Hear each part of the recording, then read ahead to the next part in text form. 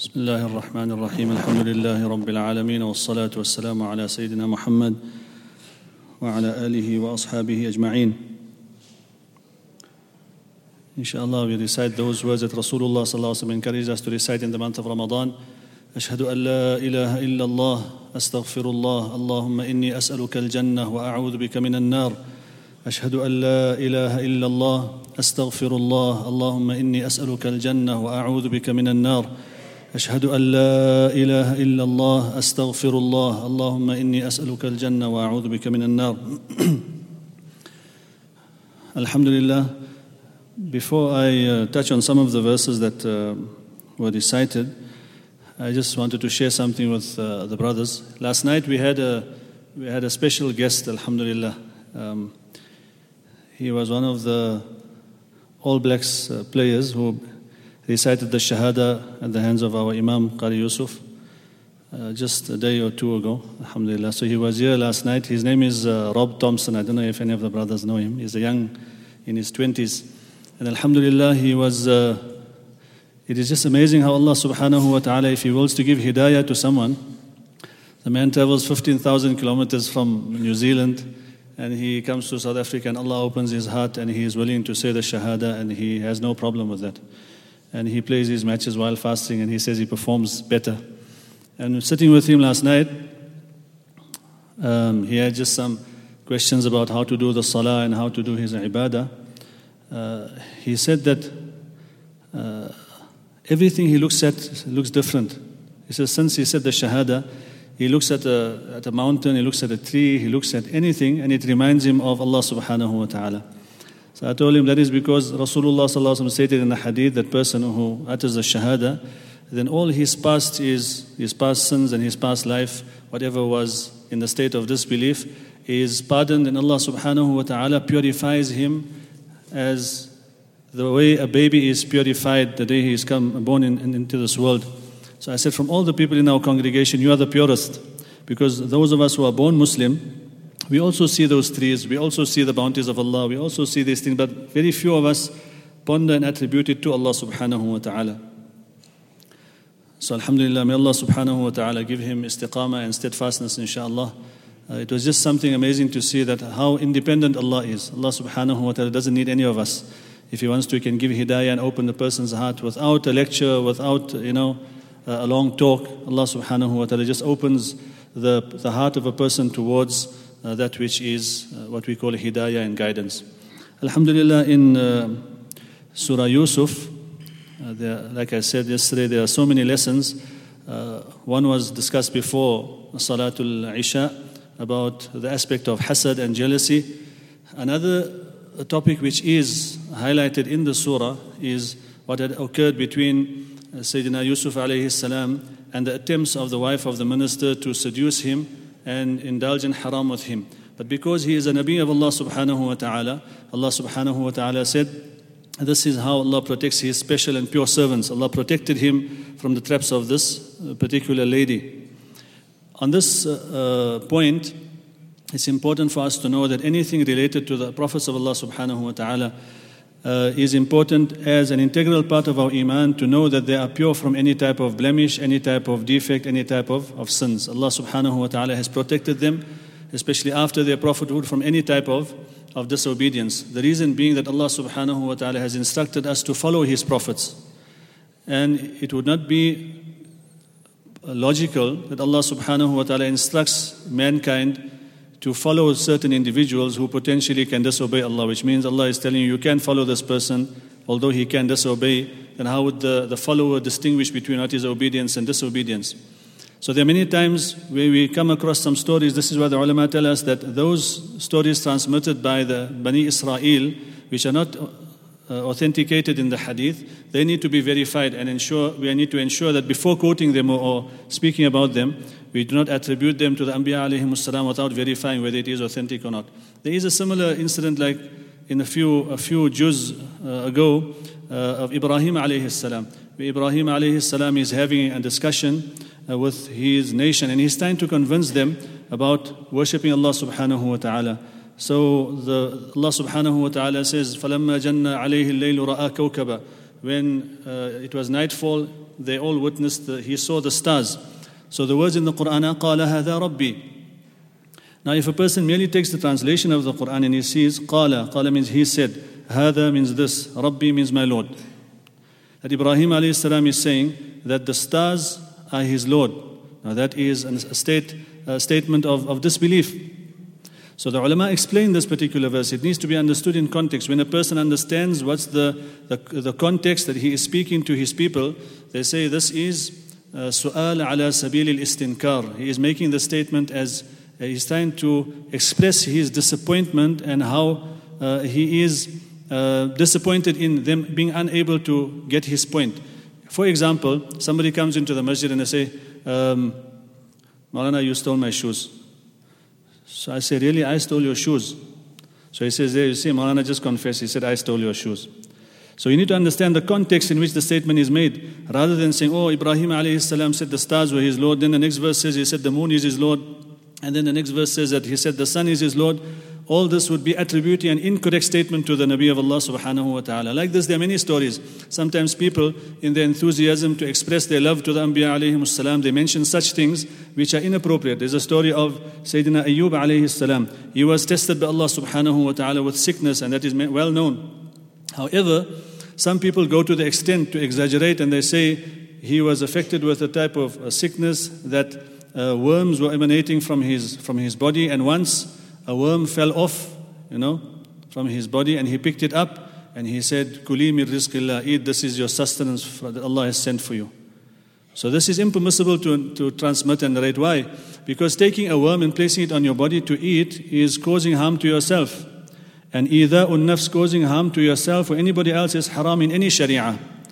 Any of the Anbiya alayhimus salam would not be allowed, and they would not advocate that a person causes harm to himself or to someone else. And this is why it's so important for us to understand in Islam that it's impermissible to cause harm. Suicide is impermissible, whether it be out of distress or a person's depression, or whether it be with the intention of causing harm to other people. All these types of suicide have no have no place in the Sharia of Islam. And this is something which we need to keep in mind. So, the Anbiya alayhimus salatu wassalam, Allah subhanahu wa ta'ala has kept them pure.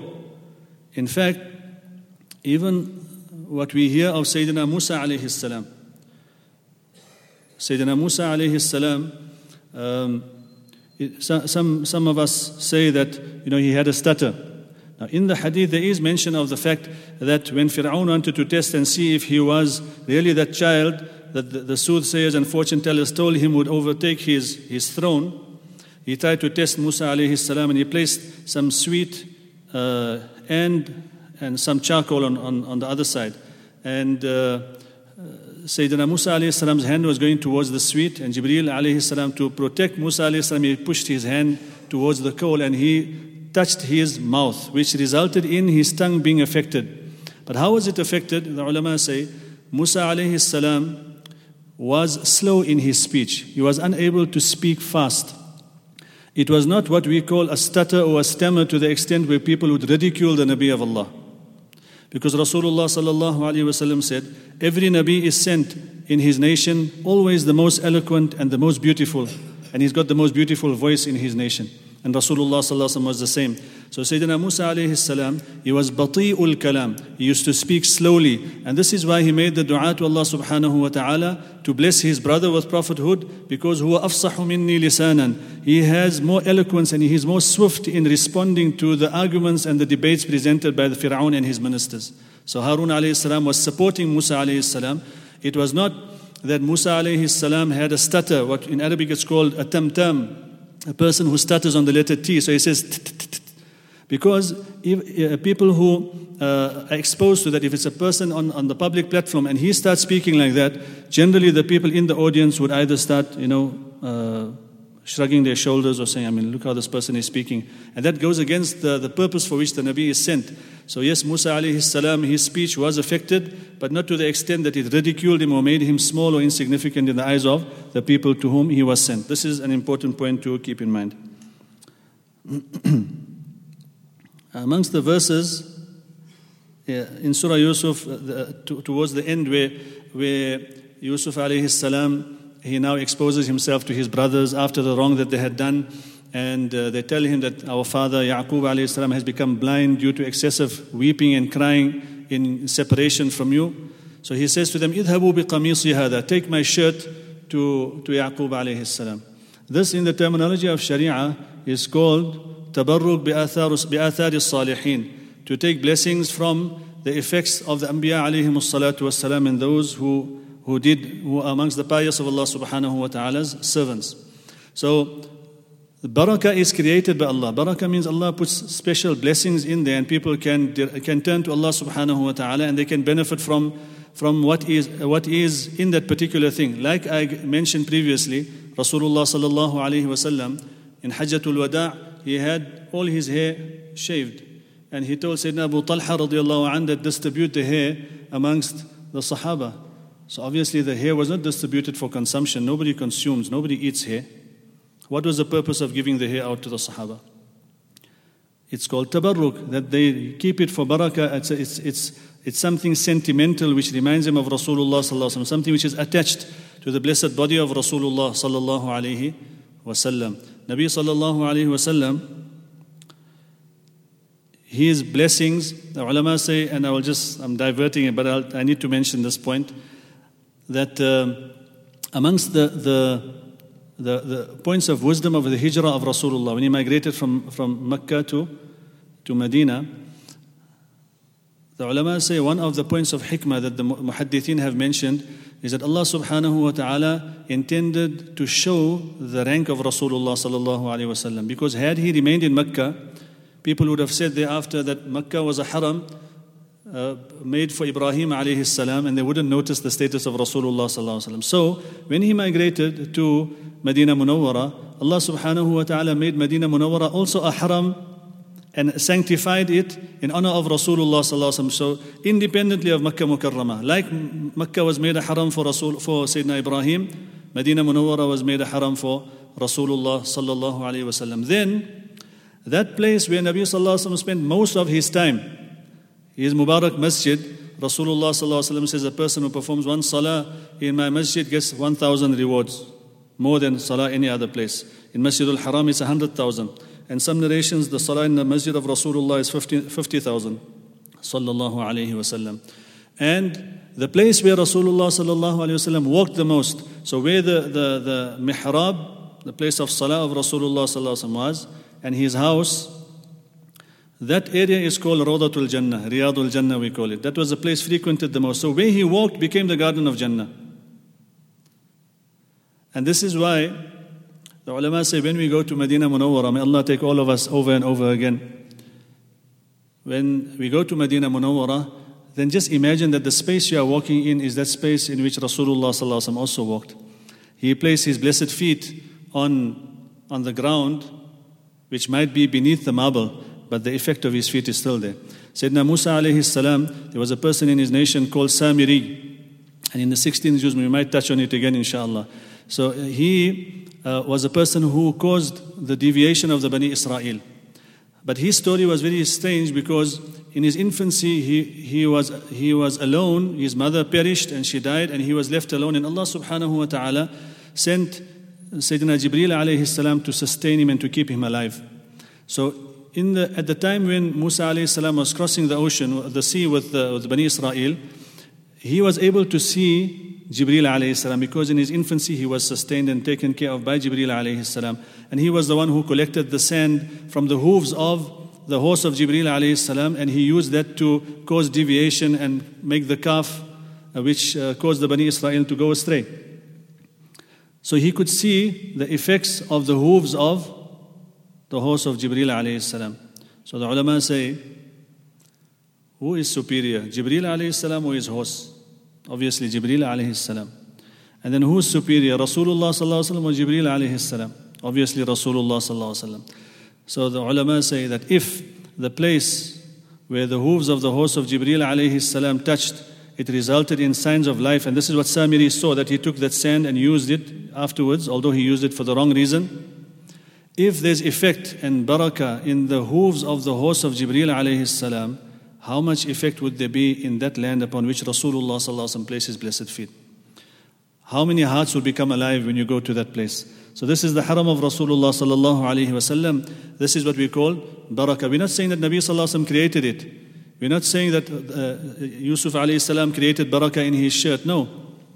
But he knew that Allah subhanahu wa ta'ala is the one who puts good effects in the things which belong to Anbiya alayhim salatu wasalam. Even in an authentic hadith, Sayyidina Abdullah bin Umar radiallahu anhuma, in Bukhari Sharif is mentioned that after Salah he would go to the Rummanu Mimbari Rasulillah. He would go to the mimbar of the pulpit of Rasulullah sallallahu alaihi wasallam. It had like a pomegranate shaped place where Nabi sallallahu alaihi wasallam would place his blessed hand. Abdullah bin Umar radiallahu anhuma, who was the Sahabi known for emulating the Sunnah to the minutest detail, he would rub his hands on that part and wipe it on his face, out of love for Rasulullah sallallahu alaihi wasallam. So here Sayyidina Yusuf alayhi salam sends his shirt and he sends it to his father and Allah subhanahu wa ta'ala. Allah is the one who gave shifa. Allah gives the shifa. But the barakah which is attached to things is something that Allah subhanahu wa ta'ala creates with his special servants. So this is also something important for us to remember. And I mentioned about Sayyidina Khalid radiallahu anhu, who kept the hair of Rasulullah sallallahu alaihi wasallam in his helmet. And the other famous verse which was recited was قُلْ هَذِهِ سَبِيلِي أَدْعُو إِلَى اللَّهِ. Say to them that this is my way, I invite towards Allah subhanahu wa ta'ala ala basiratin, with full insight and conviction. أَنَا وَمَنِ اتَّبَعَنِي. This is a lesson for those who invite to Allah subhanahu wa ta'ala. We have to be as the followers of Nabi sallallahu alaihi wasallam, those who invite, but it should be with conviction and the akhlaq of Rasulullah sallallahu alaihi wasallam. أُدْعُ إِلَى سَبِيلِ رَبِّكَ بِالْحِكْمَةِ, with wisdom and with tact when you speak to somebody. The ulama say, مَنْ أَمَرَ بِالْمَعْرُوفِ فَلْيَكُنْ أَمْرُهُ بِمَعْرُوفِ. That person who instructs goodness, then his method of instructing that good should also be good. Because to instruct goodness in a bad way is not good. So to say something good in a good way is what is required, and the opposite is not required. So Allah subhanahu wa ta'ala says, وَسُبْحَانَ اللَّهِ وَمَا أَنَا مِنَ الْمُشْرِكِينَ. And the last verse which we will discuss tonight is the verse in which Allah subhanahu wa ta'ala instructs us or informs us of the value of the dhikr of Allah subhanahu wa ta'ala. الَّذِينَ آمَنُوا, those people who have iman, وَتَطْمَئِنُّ قُلُوبُهُم بِذِكْرِ اللَّهِ. Their hearts become satisfied and at ease with the remembrance of Allah subhanahu wa ta'ala. أَلَا بِذِكْرِ اللَّهِ تَطْمَئِنُّ الْقُلُوبِ. Remember that only through the remembrance of Allah, whether it be with your tongue or whether it be with your mind and concentration of your consciousness and awareness of Allah subhanahu wa ta'ala, that is what will give peace and contentment to the heart. There is nothing in this dunya that can give a person contentment. The things of this dunya, what belongs to us of this world, Rasulullah sallallahu alaihi wasallam said, the clothing that you wear or that you have worn, that is yours. Or the house in which you stay, that might be yours now while you are living in it. That which you have consumed and you have used up in the past, that is yours. But whatever else is around you belongs to the heirs, belongs to the family members. So we need to understand that the life of this dunya is a temporary life. We take from it what is necessary, but our ultimate preparation is for the akhirah. So with using this dunya, there is dhikr. And the best way to remain engaged in dhikr is to learn the sunnah dua of Rasulullah sallallahu alaihi wasallam for various occasions. The sunnah dua before eating, the dua after eating, the dua before entering the toilet. And the benefit of this is the amount of time you spend in that particular action, Allah subhanahu wa ta'ala gives you the reward of the remembrance of Allah. So if you recite the dua before you go to bed and sleep, then for that 4 or 5 or 6 hours, Allah subhanahu wa ta'ala is blessing us with the reward of the remembrance of Allah subhanahu wa ta'ala. And if a person performs wudu before he goes to sleep, then throughout the night his ruh is placed beneath the arsh of Allah subhanahu wa ta'ala. So a person has a special connection with the malaika, angelic qualities can develop within him because of this one practice, inshaAllah. May Allah subhanahu wa ta'ala give us all tawfiq. Wa akhiru da'wana alhamdulillahi rabbil alamin.